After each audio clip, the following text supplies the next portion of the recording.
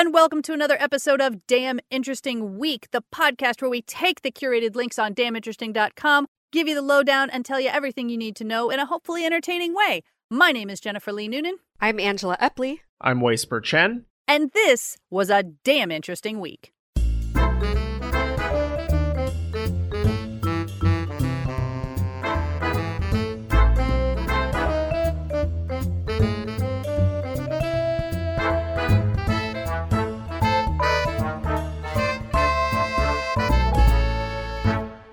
So let's get started with our first link.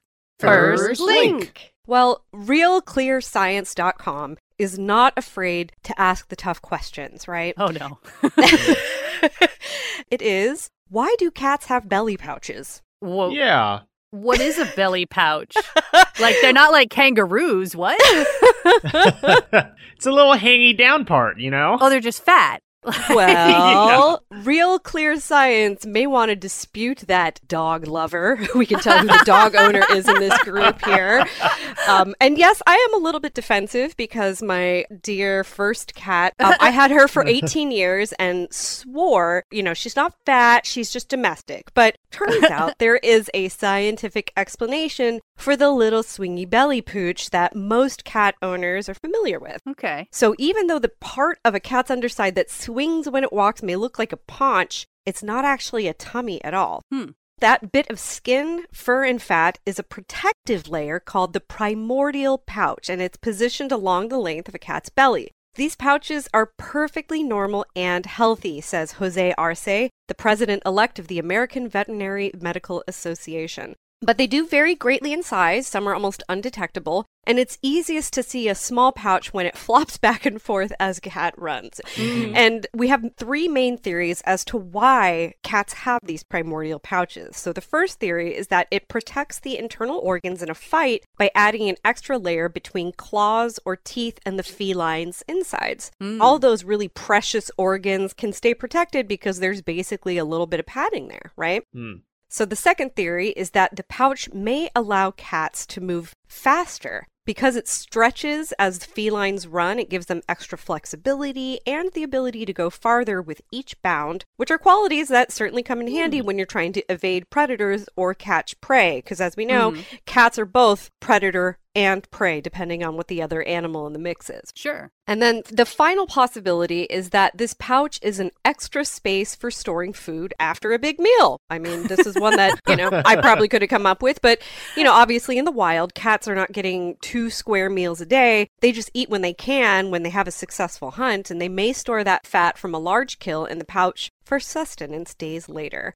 But another cool fact about this is that primordial pouches are not just unique to domestic cats, because big cats like lions and tigers have them, and for the same reasons. In house cats, the pooch will start to develop around 6 months of age in both males and females. So if you're curious about whether your cat's just got a plain old normal swingy pooch, or it's a little bit pudgy, you want to look at the cat's shape. So if you're looking at the cat from a bird's eye view above the cat, obese cats are going to have a rounder body than a healthy weight cat with a large pouch. And the belly of an obese cat comes from the top of the underside and continues all the way down, whereas the primordial pouch starts further down and is skewed towards the back legs, kind of like a saggy pants situation, as opposed to a full fat suit. I like the distinction you made earlier. I haven't gained pandemic weight. I've become domestic. Yeah. That's right. I really like that distinction. You've just gained a protective layer if anyone is going to try to go after you. Yeah, I'm no longer wild. It's funny because I feel like I myself have grown much more feral during the pandemic. Right. But I will also say that mine is a primordial pouch as well. Next link. Next link. This article comes to us from daily.jstor.org and also asks the hard questions. Why do we listen to sad music? Oh, man. Huh. So, this commonplace experience actually raises one of the most intriguing questions in the history of music scholarship, according to psychologists Jana Woskowski, William Thompson, Doris McIlwain, and Thomas Irola. So scholars have long observed that music has a powerful effect on the body and the brain, dating all the way back to the ancient Greeks, who used music to treat disease and influence the temperament. Oh, wow. In 1958, medical doctor Agnes Saville warned that music which produces moods of depression, bewilderment, even fear, can be safely studied by musicians and critics who approach it from an intellectual standpoint, but should be avoided by the tense and anxious listeners. Yeah, it seems intuitive that sad music would make listeners feel worse, and yet many can't help but listen. Vysotsky et al. Write, although people generally avoid negative emotional experiences, they enjoy sadness portrayed in music and other arts. The team discovered that sad music didn't only evoke negative emotions. In addition to sadness, such music also produced a range of more positive, aesthetic emotions like nostalgia, peacefulness, and wonder. Scientists can also measure physiological reactions to music. So in 2015, psychologists measured skin conductance levels and facial expressions as participants listened to a selection of tunes. The team proposed an evolutionary reason behind our strong physical reaction to somber music. The voice-like emotional expression of the music activates an empathetic response called the contagion mechanism. And that's why violins and cellos sound especially sad. They actually resemble human voices. But of course, music and emotion are both incredibly subjective experiences. Psychologists Sandra Garrido and Emery Schubert write, this paradox is a complex one that appears to have no single answer. These two psychologists argue that enjoyment of sad music is likely based on individual differences in a combination of emotional and evolved traits like dissociation, absorption, fantasy proneness, empathy, and rumination. For example, Schubert theorizes that in some individuals, negative emotions in the context of an aesthetic experience like music trigger a dissociative response that inhibits the displeasure circuits of the brain. Therefore, those with strong tendencies to non-pathologically dissociate can experience sad music without actually activating displeasure. Interesting. Yeah, I'm surprised that they didn't mention, I mean, they said empathy, but like part of the reason I have listened to sad music is to give myself a good cry because I always feel better. And also to like not feel so alone in whatever feelings that I'm experiencing. Yeah, I mean, I think that's a very, very common experience to want to find other people who are living the same thing, who are kind of telling your story in a way. Of course, that would also perhaps mean that if you're sad and you're listening to happy music, it would just make you bitter. You'd be like, oh, that Katy Perry has it so good. Which I have experienced. So I think that's legit. That makes sense. Yeah. You haven't lived unless you've angrily lip-synced to like Miley Cyrus or Dua Lipa with a sneer on your lip, right? Right. Yeah, like effing Friday. Yeah, right. Fridays. Anyways, next link. Next link. All right, well, we're going to stick with an unpleasant emotional theme here. Psyche.co has an article called You Can Train Yourself to Find Disgusting Things Less Gross. Ooh. Oh, yeah. Nice. So the first thing the article notes, of course, is that while being disgusted is no fun, the disgust instinct can actually be extremely useful from an evolutionary standpoint, right? We want to avoid spoiled food and rotting corpses, etc. But it is a spectrum of sensitivity, and those who are oversensitive are at just as much of a disadvantage as those who are undersensitive. Because, for example, if normal vegetables gross you out, you're going to be missing out on key nutrients. You won't be as healthy in the long run. So it turns out that being more squeamish, or disgust-prone, as the researchers call it, has a ton of interesting correlations. One study found that when they were placed in a mock jury situation, people who had a lower gross-out threshold were more likely to render a guilty verdict, they handed out more severe punishments, and they were more likely to see the defendant as inherently evil rather than a good person who had just made bad choices. Yikes. Wow. Yeah. Another study found that people who held homophobic attitudes were more easily disgusted, not just by the idea of homosexuality, which you would expect them to feel, but also by unrelated things like bugs or mold. A person's disgust sensitivity can affect their sociability and willingness to make new friends. And of course, at the really far extremes, you have people who suffer from obsessive compulsive disorder, where the disgust alarms can be so severe that people are stuck washing their hands 100 times a day. So, a group of researchers led by Xiu Wang at Concordia University in Montreal wanted to look into whether disgust-prone people could therapeutically reduce their disgust response and what sort of strategies would be most effective. And one of the key distinctions they found was that disgusted thoughts generally fall into two categories. There's the primary appraisal, which centers around the real-world consequences of the disgusting thing, such as, if I touch these germs, I might get sick. But then the secondary appraisal is about how well the person thinks that they're going to cope with the disgusting thing, including thoughts like, this feeling is going to completely overwhelm me, or this feeling will never go away. So they took a group of participants who had strong concerns about contamination and tested them on 2 officially very disgusting tasks. One was touching a dead cockroach. Ooh. Yeah, and this one was weirdly clever, I thought. Drinking apple juice out of an unused urine specimen container. Oh. Yeah, like it's just a plastic cup. It's never been touched. There's nothing in it, but you know what it is and what it looks like when it's full of apple juice. Sorry. That makes me laugh. I don't know why. I have the opposite reaction to this. You'll be like, yeah, I want to do that. That sounds awesome. Yeah. Are you sure this was for a study and not just screening participants for fear factor? Right, Yeah. exactly. Yeah, there's definitely people out there who are like, no, I want to do the disgusting thing for attention. None of us know what needing attention is like, so. But before they asked the participants to try the tasks, they coached them with information kind of meant to calm their fears. So for some of them, it was aimed at the primary appraisal response, including facts like there's actually been a study conducted where a cockroach and a human finger touched the same dirty kitchen floor, and the human finger picked up several times the amount of bacteria the cockroach did. So it's sort of that like dogs' mouths are cleaner than our mouths kind of an idea. Another group was coached only in terms of secondary appraisal, where they were encouraged to consider their disgust as a harmless and temporary emotion, and cited studies about how having a mantra like, I can deal with disgusting things, can reduce distress and feelings of disgust. And then, of course, there was a third group acting as a control who just had to suffer through gross things without any help. And in the end, they found that while both sets of encouragement were more helpful than doing nothing, it was really the secondary appraisal side of things that made the bigger difference in convincing the patients to drink the apple juice or touch the cockroach.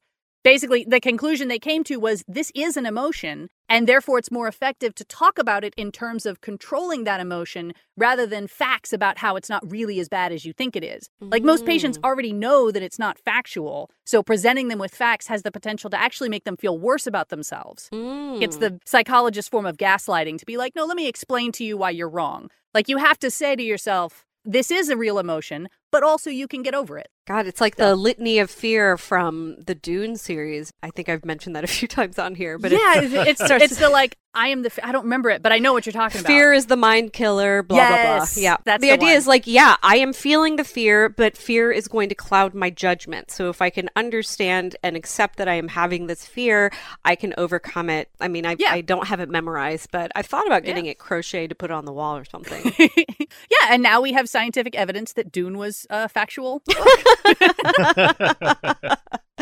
Next link.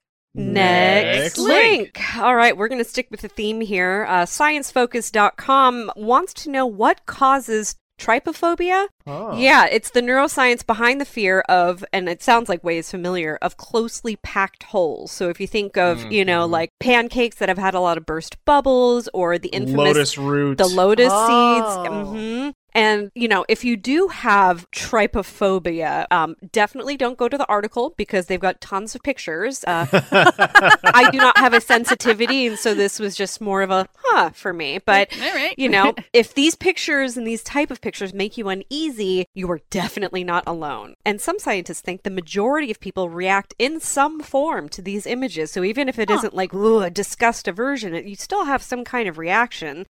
So despite 1 in 5 people having severe trypophobia, which is double the estimated amount of people prone to claustrophobia, for example, the disorder is remarkably under-researched. This is essentially because nobody was aware of it until the internet developed and these images were shared in forums. Even the name, which is Greek for boring holes, like not boring holes, but like boring holes, the name emerged itself from an internet forum, which was completely separate from the medical community. Dr. Jeff Cole, one of the first scientists to study the disorder, thinks that we all have it, just to different degrees. His research has shown that trypophobic people's heart rates can significantly increase when looking at images of hole clusters, whether it's a honeycomb or even crumpets. And some people can experience nausea, sweating, itchiness, and even debilitating panic attacks. Huh. The researchers used a technique called infrared spectroscopy. It's a method that allows you to see where the blood and activity are in someone's brain. And upon seeing these types of images, the blood was found in the visual area of the brain as opposed to the frontal decision-making areas. So this may indicate a response to trypophobia, may not be prompting us to make a decision about how dangerous an object is. It may simply just be that the brain doesn't like it, and we might never know more than this. Thanks, science. I mean, when I saw those images, the first ones I saw were with the lotus seed superimposed onto parts of human bodies. Yes, that was the exact one that I saw. Ooh. Yeah, so that's what has stuck with me personally, because what do you do if that happens to you? I especially imagine, cover your ears, running my hand over the area and it all just crumpling because there's no structure there. Okay, I'm done thinking about this. Sorry. Yeah, I mean, I'll freely admit, I've seen that image and it is horrifying. And yet, like, if I just look at a lotus palm or a scone or whatever, that doesn't bother me. So clearly I'm, not at the high end of the spectrum, but I do get it if it's in the wrong context. Things could be very disgusting. Well, what if trypophobia never even existed until it became big in internet forum? That's an explanation some have actually put forward. It's kind of the whole nature versus nurture argument, right? Are we born with this revulsion, or are we socially conditioned to be afraid of them? But how likely is it you can find an adult who has never seen this kind of image before and then test them? So, and I apologize, but I'm going to read exactly how the article ended. It's getting more and more unlikely we'll know the whole truth. Yeah. On that pun, next link. Next link.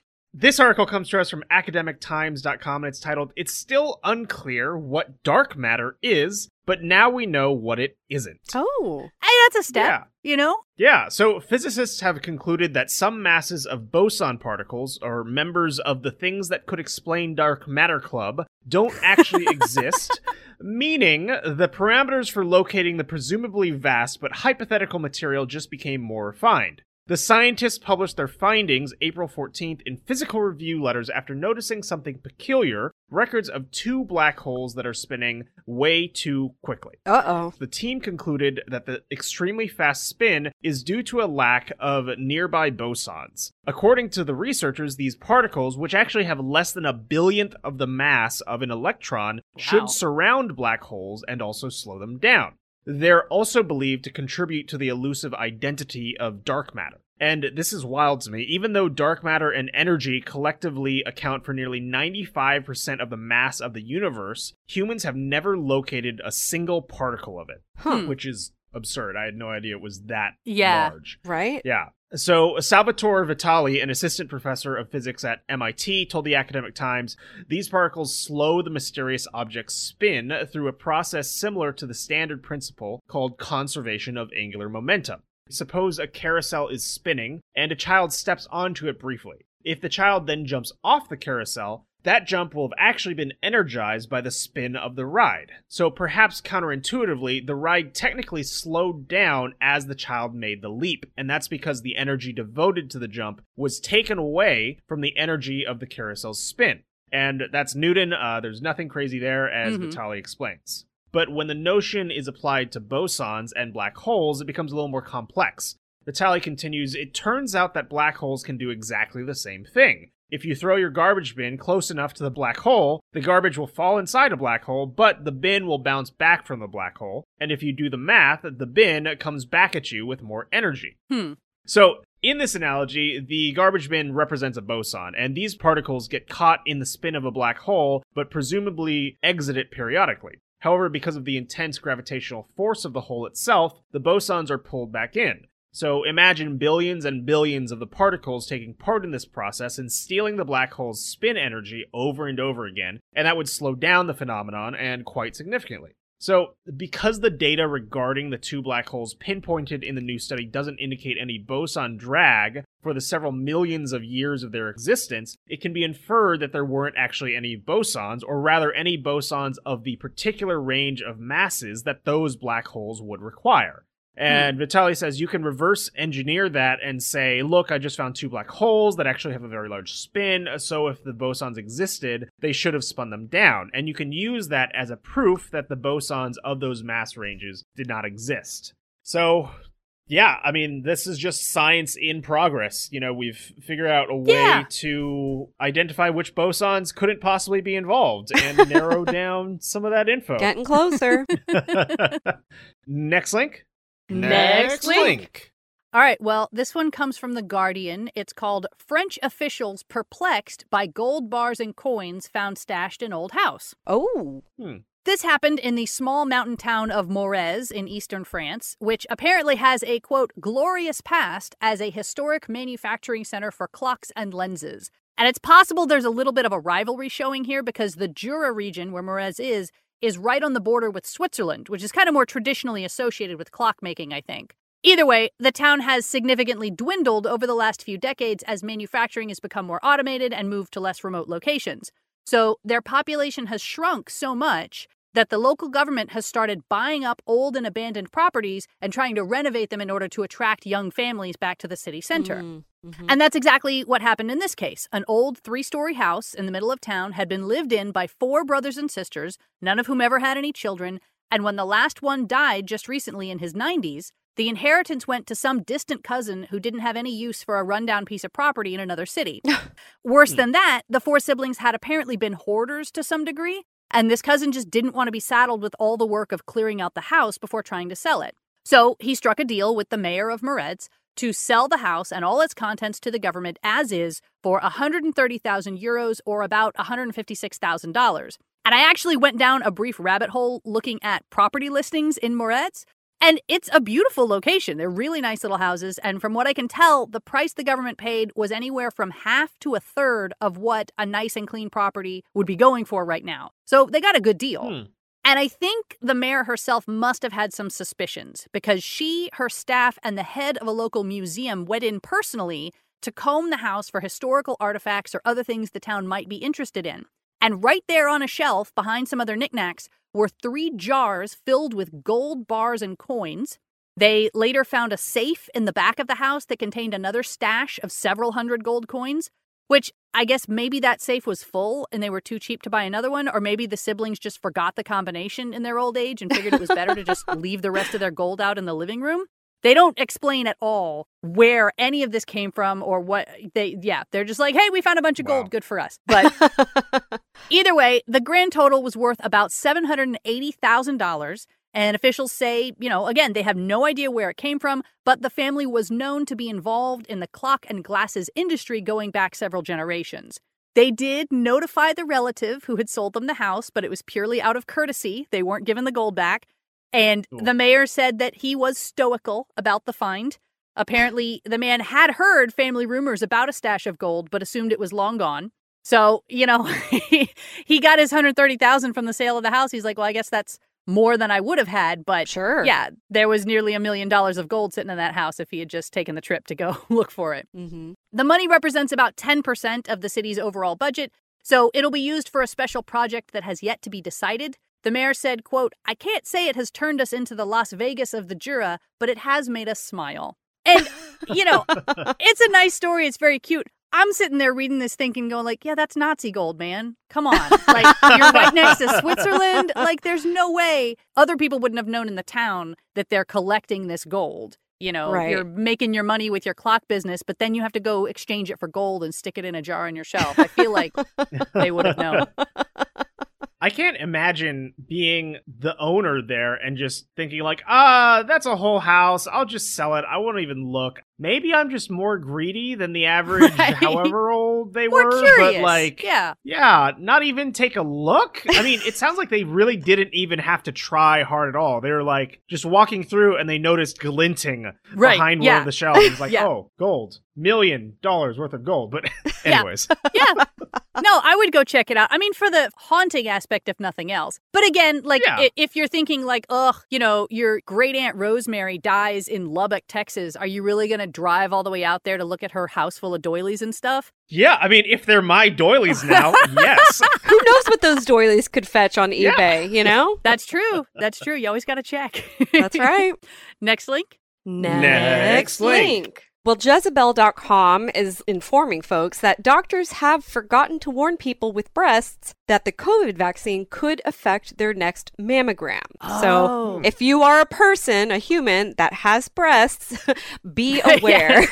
Some of us do, yeah. Yeah, about half of the population, if statistics are any kind of indication. But anyway, according to the Cleveland Clinic, as more women receive the vaccine, doctors are noticing a sharp rise in their mammograms showing swollen lymph nodes under the arm, which, under different circumstances, could sometimes be indicative of breast cancer. The swollen lymph nodes are a common response by the body, right? The whole point of the vaccine is to get your immune system to mount a response to whatever the vaccine agent is. And the lymph nodes function as filters for trapping viruses in the body, and they often serve as one of the early detection signs for breast cancer. So when the lymph nodes swell, it's part of a larger immune system response. But because the vaccine is shot into the upper arm, doctors are not surprised that the common immune response of swollen lymph nodes is showing up in the underarm area. Another side effect that has been popping up for some people is an early or heavier period, which was observed by a research fellow from the Division of Public Health Sciences at Washington University.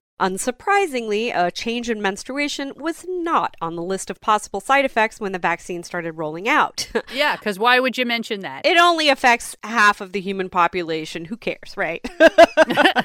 But now, luckily, there is a formal study led by two people who were, quote, surprised by their periods after vaccination to investigate how the vaccine affects menstruation. So it's amazing, crazy what the wider world of science could accomplish if people whose bodies produce periods were as closely observed as those who do not during clinical testing phases, which is a gendered oversight with a long and unfortunate history. Yeah, that's an old Bo Burnham joke, is the average person has one fallopian tube. Like, and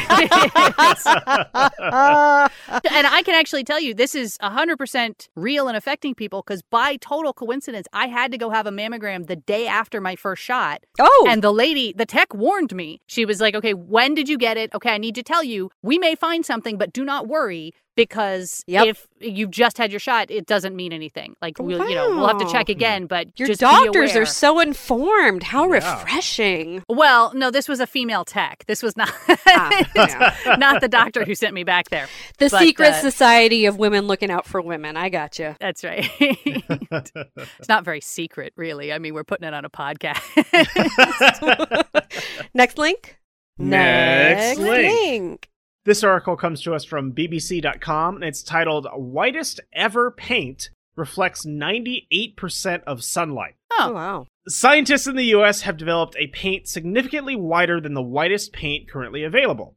Tests carried out by researchers at Purdue University on their ultra-white paint showed it reflected more than 98% of sunlight, and that suggests, the scientists say, it could help save energy and fight climate change. So, painting cool roofs white is an energy-saving approach already being rolled out in some major cities. Commercially available white paints reflect between 80 to 90% of sunlight, according to lead researcher Professor Xiaolin Ran from Purdue in West Lafayette, Indiana. It's a big deal because every 1% of reflectance you get translates to 10 watts per meter squared less heat from the sun, he explained. So if you were to use our paint to cover a roof area of about 1,000 square feet or 93 square meters, we estimate you could get a cooling power of 10 kilowatts, and that's more powerful than the central air conditioners used by most houses. Wow. Yeah, it's quite a bit. Like, I could paint my roof and cut back my AC bill in the horrible Texas summer. Yeah. In the U.S., New York has already recently coated more than 10 million square feet of rooftops white. Huh. And the state of California has already updated building codes to promote cool roofs.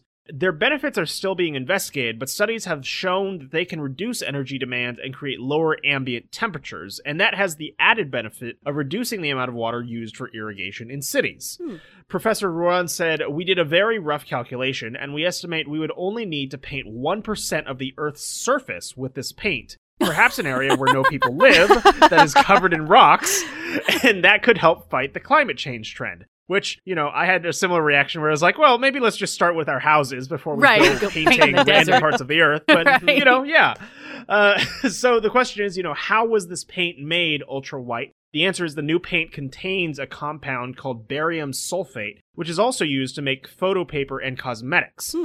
Professor Run explained, we used a very high concentration of the compound particles, and we used lots of different sizes of particles because sunlight has different colors at different wavelengths. So we deliberately used different particle sizes to scatter each wavelength. And then the next question, can anyone buy this paint? The researchers are now working with a company to produce and sell their paint, which they say should be similar in cost to currently available paints. And Professor Ruan said, I already had an inquiry from a museum that wants to put up a display of our whitest white paint side by side with the blackest black. And the ultra black coating is a material scientists developed in 2014 called Vantablack. And that absorbs almost all light, so its potential uses are almost the opposite of the ultra white paint. However, if you've heard of Vantablack, you know the controversy. It is a coating of nanoscale carbon tubes, and it's not available to everyone. Its invention led to an artistic controversy when sculptor and former Turner Prize-winning artist Anish Kapoor bought the exclusive rights to use it as an art material. To be clear, that means that nobody else can buy Vantablack or use it except for Anish Kapoor in the context of an art piece. Which is Right. so rude. So in response, So rude. Yeah, very rude. In response, UK-based artist Stuart Semple created a pigment that he claimed to be the world's pinkest pink and made it available to purchase on his website for everyone but Anish Kapoor. So, yeah. So that's a little bit of a fun artistic back and forth you might want to check out. They have sent some messages, including a couple middle fingers. Yeah. So Vantablack's developers, a company called Surrey Nanosystems, said that the exclusivity deal with Mr. Kapoor would not preclude the whitest white being displayed along the blackest black in a museum. That isn't art. We would see it as an educational display for people interested in the science and technology behind extremes of light and darkness, the company told BBC News. Now, I don't know if a company has the right to decide what is art or not, even if you made it, but if we can get by that loophole, I'll accept it. Yeah, I mean, they can say whatever they want, but Anish Kapoor can still sue them.